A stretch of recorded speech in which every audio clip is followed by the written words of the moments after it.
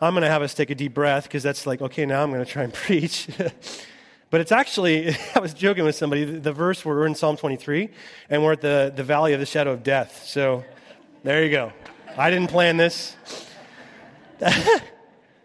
But rather than have the words on the screen this morning, because I knew this was coming, and I know some of us just need to take a collective deep breath and just allow God to speak to our hearts, well, collectively, but also personally.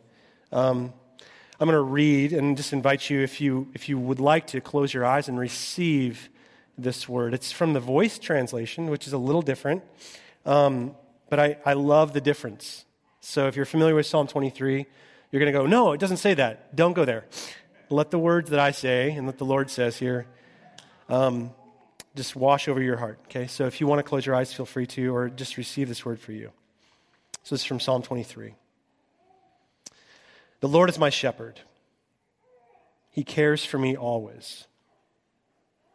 He provides me rest in rich green fields, beside streams of refreshing water. He soothes my fears. He makes me whole again, steering me off worn, hard paths to roads where truth and righteousness echo his name. Even in the unending shadows of death's darkness, I am not overcome by fear, because you are with me in those moments, near with your protection and guidance. I am comforted. Let's pray. God, thank you for your comfort. We thank you that you speak through your word. You've chosen a lot of different ways in our lives to speak, but you speak through this word that's on pages, but speaks into hearts, through lives, through generations. Thank you. And so this morning, God, as we come under your word, we just pray that your Spirit would bring new life to it for us, personally and collectively. Would you equip us to be a people of hope in this city that you've called us to, and the neighborhoods and families as well that we're called to. Praise in Christ's name. Amen. Well, hey, psychologically speaking, we're kind of wired to be people of certainty. It's kind of the framework for today. And we struggle with ambiguity, and we struggle with the unknown. Like some of you, even when we shared this news of Jenny transitioning, there's unknowns. And that's natural to struggle with that. Like if you think back over your own story, there's anecdotal evidence of this, right? Christmas, you can think of a Christmas where those presents are sitting under the tree for weeks, and you're just like, oh my gosh, and you took your X-Acto knife, this is not a personal story, and you opened all the presents very carefully and looked inside the boxes and then sealed them back up, right? Nobody's ever done that? I did. So anyway, you have that. Or you get a blood test exam result, and the doctors don't know what it means. You are laid off from work. You see a market collapse, A certain election result happens, and you're not sure what's going to happen next. So we're wired to be people of certainty. We don't like uncertainty. And this is compounded by this desire in a world that when we want fairness, there's this intuitive desire from a young age. You see this on playgrounds. When something bad happens, you want to make it right. You want to fix it. So you want to attempt to place everything within a meaningful framework, to say things like, there must be a reason for this. There must be a reason for this. We don't like uncertainty. We need to know. So back in 2013, Maria Konnikova, she is a contributor for The New Yorker, she wrote this article that I find fascinating called Why We Need Answers. And she says this is a quote, "The human mind is incredibly averse to uncertainty and ambiguity from an early age. We respond to uncertainty or lack of clarity by spontaneously generating plausible explanations. What's more, we hold on these invented explanations as having intrinsic value of their own. Once we have them, we don't let them go. We don't like to." And then she goes on to talk about this work of Jerome Kagan, who came up with this thing called the uncertainty resolution. And this term, he coined this, and he said that it's defined as individuals who desire a firm answer to a question and have an aversion toward ambiguity, this internal drive for certainty in an uncertain world, And when we're faced by heightened ambiguity in our lives and like this lack of clear-cut answers, we have this sort of certainty resolution. We need to know as soon as possible, or else everything's going to fall apart. Has that been you ever? Just got to know. We all want to know. We have at various levels. We need certitude, constants, insurance policies. Literally, it's in our DNA, is what I'm trying to say. And then we move, and then we change jobs, and then we have children, and we experience life-threatening, debilitating illness. Then someone in our life goes on to a new place. We experience deep doubt. These are experiences common to all of our lives. So if you're feeling that right now, you're not alone. But we also need to be careful. Our need for certainty can become kind of all-controlling, right? Almost debilitating in and of itself, and then keep us from further growth. And thus, the antidote that the Bible gives us for uncertainty is the most common one-liner in the Bible. Does anybody know it? Do not be afraid. I once heard that you can look through the Bible. Someone once counted 365 times that phrase appears in the Bible. And whether it's true or not, that's one for each day of the year, and that's cool, isn't it? But what's the point? I mean, how's that going to help me? Thanks, Jack. There's 365 ways I can remember to not be afraid. I'm still uncertain. It's of little help to say that. It sounds like a sermon illustration. How do I apply it into my life without it becoming cliche? Well, Psalm 23:4 actually helps us. And David shows us in Psalm 23:4, even though I walk through the valley of the shadow of death, you are with me. I will not be afraid. You are with me. Your rod and your staff, they comfort or guide me. He shows us about awareness. Facing uncertainty is really about awareness. And so we're going to look at 3 levels of awareness this morning that David offers us. If you're kind of in an uncertain time, you don't know what the next step's going to be. Whether you've had children, you have no idea how to raise them, you're moving, you have no idea what's coming next, you're facing illness, conflict in your marriage, whatever. David offers some help here. 3 levels of awareness. So here's the first one. And it's a little fill in the blank if you have a bulletin, so that's fun too. The first one is expose the false shepherds, okay? So when David says at the beginning of Psalm 23, the Lord is my shepherd, and then he says here in verse 4, I will fear no evil, for you are with me. The clear implication is that it's the Lord and the Lord alone that is David's shepherd.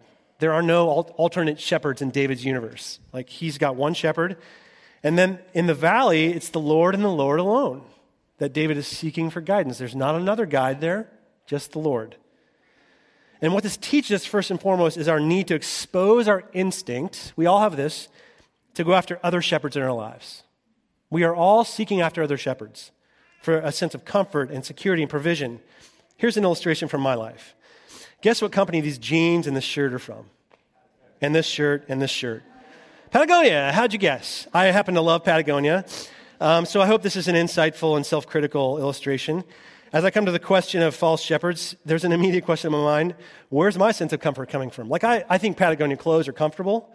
But is there a level of comfort that I get from a brand? Like a sense of identity? You know what I'm saying? Ironically, Patagonia has a product line called Patagonia Provisions. And here's where I hope this is helpful. And their mission, which is stated by their founder, Yvon Chouinard, he says this: instead of waiting for some miraculous, high-tech solution to bail us out of our climate change disaster, the real miracle turns out to be simply working with nature instead of against it. Our grasslands and the soil beneath them might just save the world. I love that.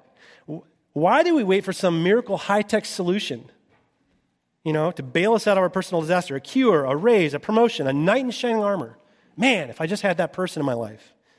A more perfect church. Man, if I could just find that one church, I'd be happy. When the Lord is our shepherd, the Lord is with us. Even though I walk through the valley of the shadow of death, He is with me. And thus, what this means is the other shepherds in our lives are not shepherds. They're not. They might try and put on a shepherd costume and talk like a shepherd and look like shepherds. They're not shepherds. We need to expose the false shepherds for what they are. They're false. They're fakes. And that, at a root level, is what it means to have an idol. You've heard me talk about this before. Tim Keller, in his now classic book called Counterfeit Gods, says this: anything that absorbs your heart and your imagination more than God, anything you or I seek to give us what only God can give us, which includes everything, can be an idol. Do you hear that? Which includes everything. Most people think you can make a god out of money or sex or power, but anything in life can serve as an idol, is what Keller writes.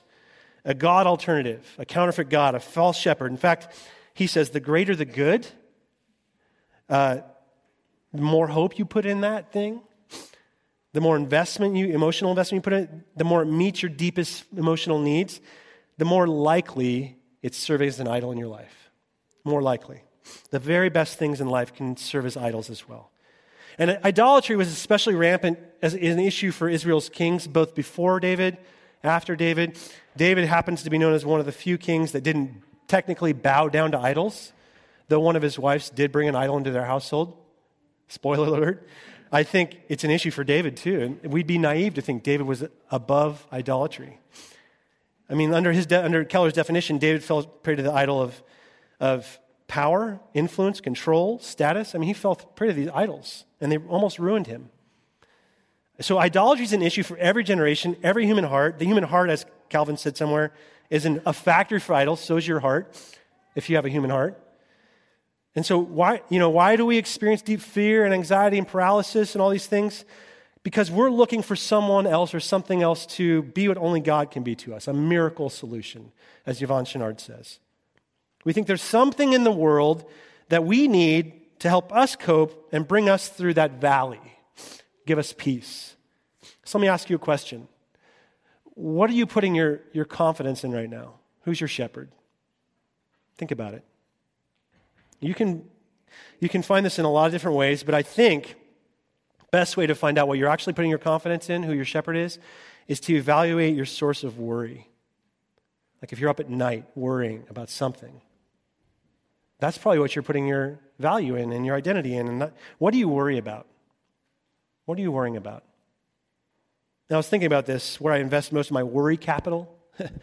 It's basically two areas, work and family, children and work. And a distant third's like health. Though as I get older, and some of you could teach me a lot about this, I'll probably worry about that too more. But with children, like I worry about our kids. My daughter, Lauren, has to walk by a strip club every school day on Lake City Way. I worry about the cell phone she now uses and the impact, this thing that, who knows? I worry about that. I worry about middle school, period. Like every day. And my son Elliot, who's sitting here, I worry about you too, bud. As you go through school and all the challenges of being a boy in this world, and what does it mean to be a man, right? Especially as you look at the men in the world who are role models. Are you guys going to be good enough? You know? I worry. I worry about work, performance anxiety every Sunday at 9:30. I'm serious. I worry if I'm going to be here and nobody's going to show up. When Jenny transitions, I worry about that. I do. And so next month, what's it going to look like here? Which I know are experiences that you all wrestle with too. Like, man, if you think you worry about work, Jack, come work at Amazon. Really? I mean, you're working in 90-hour-a-week environments where you have that quote-unquote horrible boss, where you have that performance review and you're being threatened to be laid off. You look at your kids and you had that fight on the way in. You feel like you're out of control. Your lives are out of control. You worry. We're all worrying about something. And let me just say this. It's good. It's okay. It's good to be concerned about these things. You heard me say it. Worry is actually probably a good thing at a level. It's good that we have a desire for our work to matter. It's good that we have a nagging restlessness about our children's well-being. It's good that we have a burden for justice that keeps us up at night. It's good that we're concerned for the lost. God's wired us in such a way that concern for those things is proper. It's good. But when we start to experience this worry in such a way that it's beyond our control, it means, I think, that what we're looking to for our shepherding, our source of comfort, has shifted from being God to that thing. Does this make sense to you? It's another God. So friends, where are you worrying right now? You need to expose that. David says, "The Lord is my shepherd. I won't worry about a thing. The Lord guides me through these deep valleys. And those things are not going to bring comfort to your life. They're lying to you if you think they will. So here's a couple questions for you. Have you been looking to the performance shepherd like I do for your sense of comfort and guidance? To prove to somebody that you're somebody? Have you been looking to the relationship shepherd in order to not experience loneliness or heartache? Have you been looking to the shepherd of financial security? Just laying enough aside so you have a safety net. What causes you to worry? We're all facing it. Follow the good shepherd, okay? Seek his guidance. Allow him to expose that. He won't leave you, okay? That's the promise here. So that's the first level of awareness. Expose those shepherds. It's hard, not going to be fun, okay? But there's hope in the valley as well. So let's get to that. So here's the second level of awareness. So you're exposing the shepherd. You're in the valley. Acknowledge, here you go, the immense depth and yet the non-permanence of the valley, okay? So the Lord is my shepherd. I don't need a thing. I think that's right. I should probably pull it up. Some of you, I didn't grow up in the church, so I barely have this thing memorized. I'm just working through it right now. Let me pull it up. Somebody else should be preaching right now. Here we go. Psalm 23. The Lord is my shepherd. I don't need a thing. I'm going to skip to verse 4. Even though I walk through the darkest valley, I will fear no evil. Okay? I'm going to stop that first part. Even though I walk through the darkest valley. So you acknowledge the immense depth of that valley, and yet its non-permanence. So the valley of the shadow of death. He's drawing on years of experience as a shepherd. He had been a shepherd as one of Jesse's sons.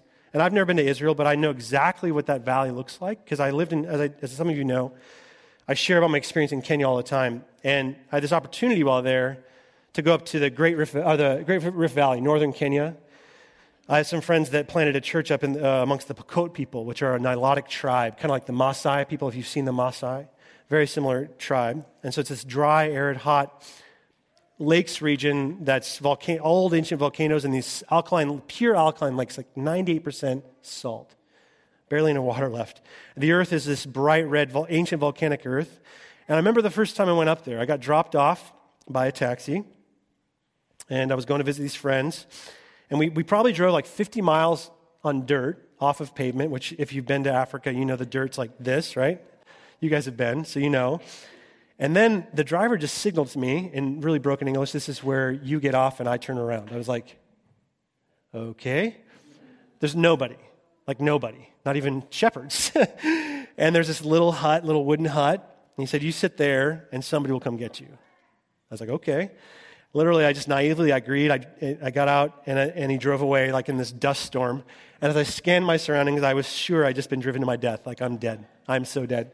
I don't have a water bottle. I don't have food. I don't have a cell phone. There's nobody. There's lions in Kenya. I'm dead. And like it was something out of a Western movie would be way too gentle. Like I was just having horror movie or something like that. And the key is the Great Rift Valley here is actually an extension of the arid land of Palestine, so I've read. Kind of runs up and down that area. So when summer comes and then late spring comes and the rain stops and it gets really dry and the rivers begin to dry up and the grass burns up, and in order for the sheep that are there, you have shepherds in that region. By the way, I didn't die, so somebody found me. In order for the sheep to be provided for, the shepherd actually had to drive them up to the high places, kind of the ridge lines, higher pastures, okay, where there's grasslands. And the way to those high places were through these inland valleys. You've seen these in like California before, those cut-out inland valleys that go up to the high places. And it's quite likely there literally was a valley of the shadow of death, a section of trail referred to as the valley of the shadow of death, because it was such a dangerous trek to go through there. There'd be robbers there. There'd be animals there. I mean, these animals are smart. They're going to find their prey. And so David's thinking about that. And there's at least 3 dangers I thought of this week that have, in broad categories, that could apply to our lives. There was always the danger of going on the wrong path. Like during the rainy season, those trails would get washed out. And so the threat would be like you're taking a trail and all of a sudden you get to a place where it's washed out and it's now a dead end. And you know what's going to happen to the sheep? They're not going to turn around. The first sheep's going to bump into the second sheep's going to bump into the first sheep, and it's like off the cliff. That's That's the way it goes. They fall to their death. That's the danger of the wrong path. There's also the dangers of enemies and elements. So the elements are obvious, hot, right? No water. Elements, like there's these storms that can come up, like massive thunderstorms to just wash sheep away, like called a wadi. It's like a avalanche of mudslide. And then there's wolves and lions and bears. Like, it sounds like something out of that movie. What's that movie? Wizard of Oz. Yeah, totally. And then there's then there's the danger of false steps. Like the sheep would just stumble off to their death. They're not the most nimble, like they're not goats, so they just fall off to their death. So that's the valley of the shadow of death. There's all kinds of things. And interesting, that phrase, I looked it up this week, and that phrase shows up almost 20 times in the Old Testament, the shadow of death. And I looked at other passages to kind of look at how it's described. Other places described as deepest gloom, or the land of oblivion. It has a sense to it that you're totally lost and alone, and your life is in chaos and disorder. You're like in a free fall. If you can imagine a sheep going off the edge, you're in a free fall, and there's no bottom.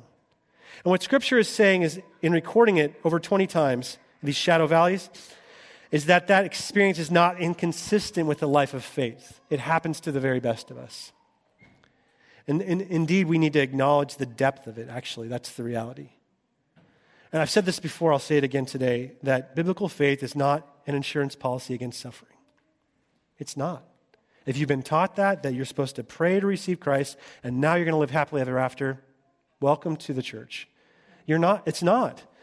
It's not an insurance policy. We're not guaranteed immunity from pain, fear, anxiety, worry. Nearly 1/3 of the Psalms, of which David didn't write all of them, but nearly 1/3 of all the Psalms are called these Psalms of Lament, where we're taught and we're told it's good to express these experiences to God, that they're common to the life of faith. We need to learn to articulate them, actually. That's what a lament is. Articulate suffering. God, I'm suffering. Don't you know? Not happy about it. That's a lament. I mean, that one's not going to make the Psalms, but there you go. So we need to learn to develop a language for expressing our anger, expressing our fear, expressing our confusion. You got to learn how to express it to God. And without language, you know what's going to happen to you? You're going to lose yourself. You're going to lose your hope. You're going to become cynical, disillusioned. And the picture in the Bible for somebody who loses themselves is a hard, stony heart, impenetrable, without faith. You can't have faith without some sort of despair. It's just part of our lives. So here's the question. What are the threats that you get to go through as part of the life of faith? What are the dark valleys of our lives? I've already said that there are some parallels here. The dark valley is loss of job, loss of relationship, divorce, death of a loved one, agony over an estranged relationship, the threat that we're on the wrong path. You feel like you're stuck in a career path you can't get out of. You feel like you're stuck in a relationship. It's never going to change. We found ourselves on the wrong path. We're never going to make it to the higher pasture. It's a dead end. We feel like our lives are going to be ruined. Oh, and there's enemies and elements now too. There's all kinds of evil in the world, out to get us and get the world and get the vulnerable. We're worried that we're going to make a huge mistake, a misstep. Like if I just don't get this thing right, this email right, if I don't say it just right on Sunday, it's all going to fall apart.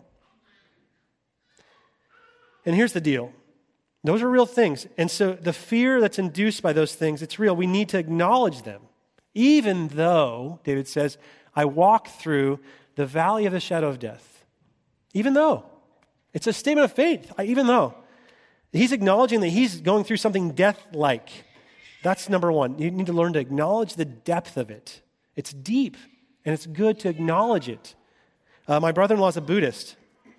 And though I might not agree with everything he has to teach me, he has a lot to teach me. And one of the things he's taught me in Buddhism is there's this idea of acceptance. Even though it's acceptance. It's like playing a game of Tetris. Who played Tetris before? I'm a child of the 80s, so you played this game. That sounds a little better. What'd you do? Yeah, Andrew. Wow, that was pretty cool.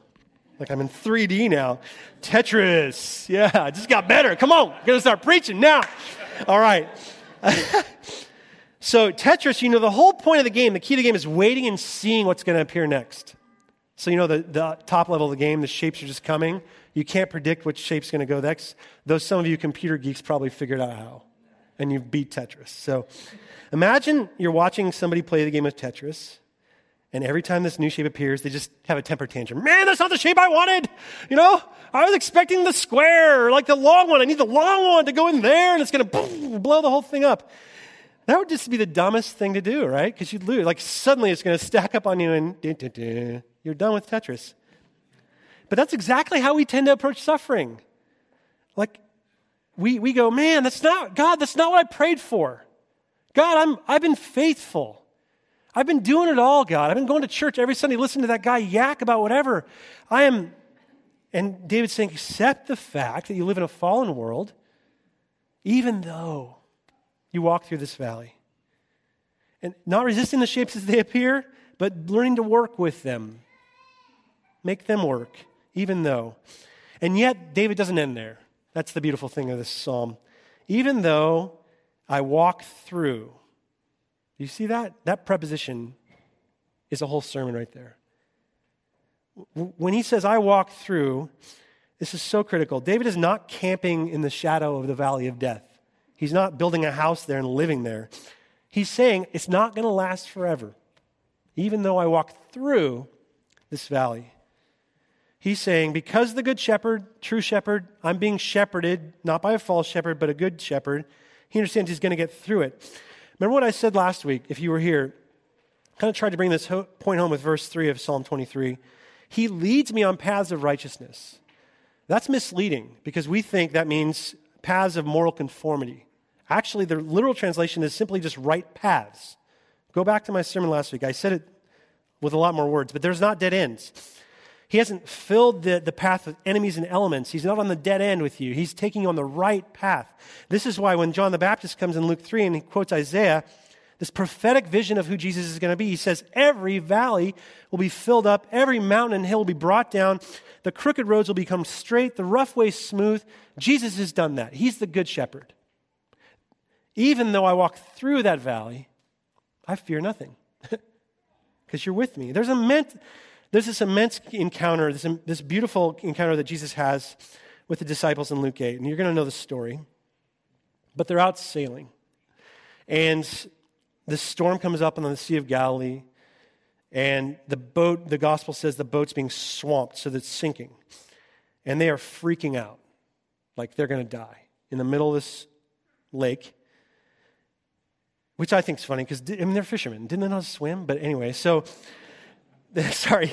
So then they're bailing water, and guess what Jesus is doing? He's having a nap. Like, what? Jesus, bail water. Bail water. We're going to die. And they're not only shocked, they're kind of angry with him. And they say to him, don't you care, Jesus? They wake him up, don't you care? And remember what Jesus says, or what he does. He rebukes the wind and the waves, he gets mad at them. And then he turns to them and he just says, don't you trust me? That's it. Don't you trust me? Even though you walk through the valley of the shadow of death, I am with you. I never left you. I was taking a nap. I was tired. But I'm with you. I never left. I'm in the boat. The sea's rising. The skies are dark, but I never left, even though this is not going to last, guys, whatever it is. So here's the second level of awareness we're called to have in the midst of uncertainty. It's the awareness that we're in the valley and that we're walking through the valley. So here's the question, what's your valley? What's your valley right now? What dark valley are you walking through? Do you see the shepherd walking with you in that? Even though you walk through it, he's with you. That's the promise. Here's the last thing I want to say. As he's walking with us, because the valleys are dark, sometimes they can last long, we need to recognize the presence and the power. Here's the third level of awareness. Recognize the presence and the power of our good shepherd. This is where Psalm 23 has been so helpful to me and kind of where the rubber meets the road. Here's where I want to get practical with you. Look at how the good shepherd, how God shows himself to David in this psalm.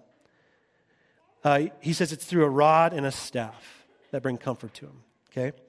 So what are the rod and the staff? Right? You have images of shepherds. What's the rod? What's the staff? The staff was literally just a symbol of gentleness and love and tenderness. That's what a staff was. So it's sometimes used when sheep are wandering off. You've seen, I probably need one right now, the thing that takes you off. And so that's the crook. That's the hooked end of the staff. And that's to bring a wandering sheep back. And that's how shepherds sometimes use them. Also, I've read that it's a source of comfort. So I'm told shepherds will walk amongst their sheep. And this is kind of the image right now in this psalm. Shepherds just walking amongst the sheep. And they'll take the staff, and you'll do this with your kids sometimes. And they'll do it with you. And you'll just touch the sheep. If you ever had your kid kind of grab your hand just to know you're there? I see some of you even doing it right now. Not to correct, not to guide, not to discipline. Just to say, I'm here. I'm here. I'm your shepherd. Have personal contact, a way to reassure the shepherd hasn't left. You're in the dark valley. It's dark. I'm not gone. I'm still here. To be a source of reassurance in the midst of that darkness. There's this famous scene from that movie, and this can happen, by the way, through all kinds of stuff. Like you can read a scripture. You read Psalm 23, you read another scripture, and you feel, God is speaking to me. Or, you have a relationship you're in, and somebody says this prophetic, amazing thing to you, and you're like, how'd you know? It could be a piece of music. There's that scene from the Shawshank Redemption, and we heard about this in this retreat we were on. It just reminded me, like Tim Robbins' character, Andy Dufresne, I think he's in the prison library. You guys ever seen this movie? A little old, and he took control of the loudspeaker system. He puts a record. Remember records? Remember those things? Vinyl records? Hello? Yeah. So it's music. And he puts it on the loudspeaker system of the prison. And then you remember what plays? This opera aria. This beautiful two women singing. And remember what happens in the prison as they're there? All the men, it's an all-male prison, are just shocked. Some of them are in bed, some of them are working, some of them are out in the field exercising, and they're stunned, and everything in the prison stops. And they all just start looking up. And then Morgan Freeman's character, his name's Red, he has this voiceover, and I've always loved this. He says, I have no idea to this day what those two Italian ladies were singing about. Truth is, I don't want to know. Some things are best left unsaid. I think they were singing about something so beautiful it can't be expressed. Not with words, but it makes your heart ache because of it. I tell you, those voices soared higher and farther than anybody in a dark place like Shawshank dares to dream. It was as if some beautiful bird flapped into our drab little cage and made those walls dissolve away for the briefest moment. And every man in Shawshank felt free. That's beautiful. The shepherd is in this valley with you to comfort you. To say, I'm here. And he can come in so many different ways. And he's asking you, do you know? I'm here to comfort you today. Just to let you know I'm here. So that's the staff. Where's God's comfort in your life right now? Could you celebrate that? Thank you, God. And then there's the rod. And this is simply David's means of saying that the shepherd's also armed. So you have the staff and this rod. And rods were simply, especially in Africa, I saw African shepherds with these, but in the Middle East, I'm told as well, shepherds will go into the brush and find a small sapling tree, dig it out before it's mature, and then cut off the root section or the end of the whatever that's called in the tree. The trunk, thank you. Ooh, I'm losing my words. At the end of that is a root ball, so they cut off all the young roots and shape it into this club. And then stick it in their belt. Actually, when I was living in Kenya, that's another story. Never mind. So you have this club. And so David actually once told Saul, when he was, remember in that story with Goliath? And they bring all of Jesse's sons forward to fight Goliath, and then they bring David, and what? No, this guy? And David, you know how his like little resume for Saul? He's like, I killed a bear and a lion with my bare hands once. Like this one time, this lion came along and took one of our sheep, and I chased it down and beat it down and killed it with my rod. I mean, it's true. That's how he got the opportunity to kill Saul, or to kill Goliath. Didn't kill Saul. I mean, how about that for smack talk, right? Like, Goliath, this uncircumcised Philistine, I'm going to get him. And that's what David says. So, and what that reminds us is that in the midst of darkness, when it seems like life is completely out of control, it seems like it's complete disorienting chaos. Remember, that's what Shadow Valley is. The enemy's elements are all around us. We can't cope, out of our control. The illness is so debilitating. The relationship is so consistently difficult. The job is so defeating and deflating. Your financial picture is so bleak. Whatever it is, your future with raising children, intimacy in marriage, all that stuff. The Bible says, in those times, all those things are looming. The shepherd is armed with power, his rod and his staff. They're a comfort, and he's got a rod. A sign of his authority, a sign of his veracity, a sign of his strength to overcome evil. I mean, read Revelation 21. All things will cease that are evil. Well, great, you say. Thanks for that. I mean, I love Revelation 21. How does that touch down in my life? Well, there's this place, I'm going to finish with this, wait for it, in 2 Chronicles 32. How many of you have read that recently? Digging deep, so don't turn there. But read it sometime. I'm going to tell you about it. It's at the end of King Hezekiah's life. And he was known, if you remember him, he's after David, and he instituted a set of reforms that caused this revival in Israel. And, they've been way off, idolatry, bad kings. And then Hezekiah comes along, and this set of reforms. And he's a young kid.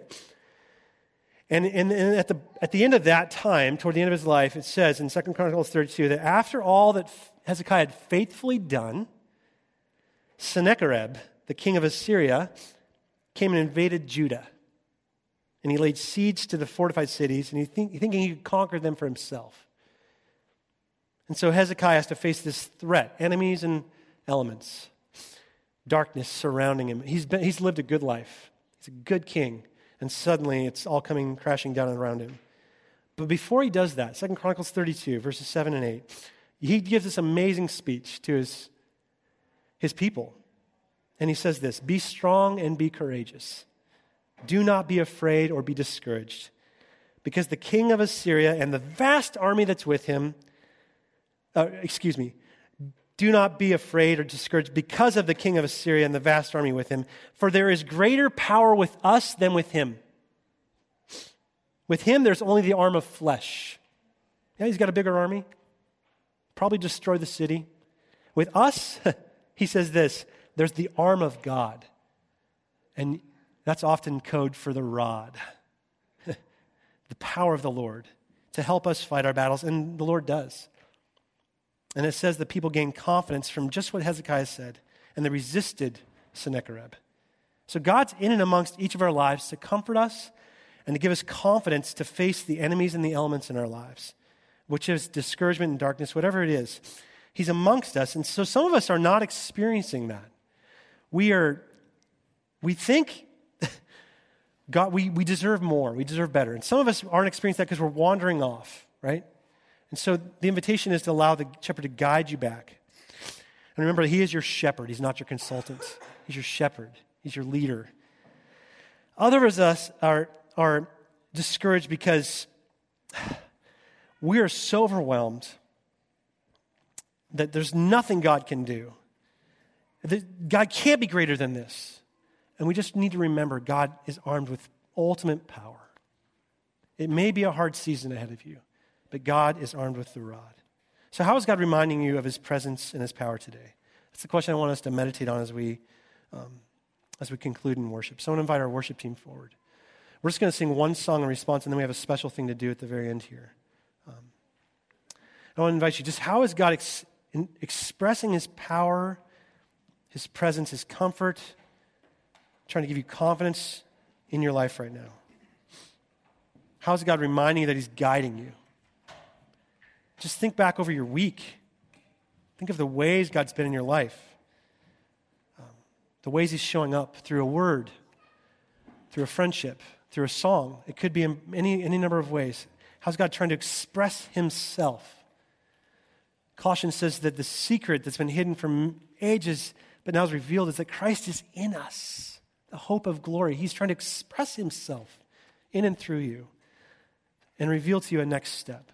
How's God trying to express himself to you? Let's take a moment to pray. God, thanks for this opportunity we have to receive from you now what you're trying to express to us. We know you're the shepherd. We know you're good. We know you're here to guide us, God, both personally and collectively. And yet some of us, God, the darkness has gotten so closed in, we feel closed in. We feel threatened. We feel alone. So I pray for those friends in the room here that are feeling that way, God. I pray specifically for the discouraged this morning. I pray specifically for those that are filled with doubt. I pray specifically for the ones that are sick, God. And God, while I would love to ask for a full measure of your healing, I know you want to heal. I trust you for that. We trust you for that. So we just pray, we ask God for a sense of your presence this morning in our lives, an awareness, God, that you're with us. Thank you that you are. I pray in Christ's name. Amen.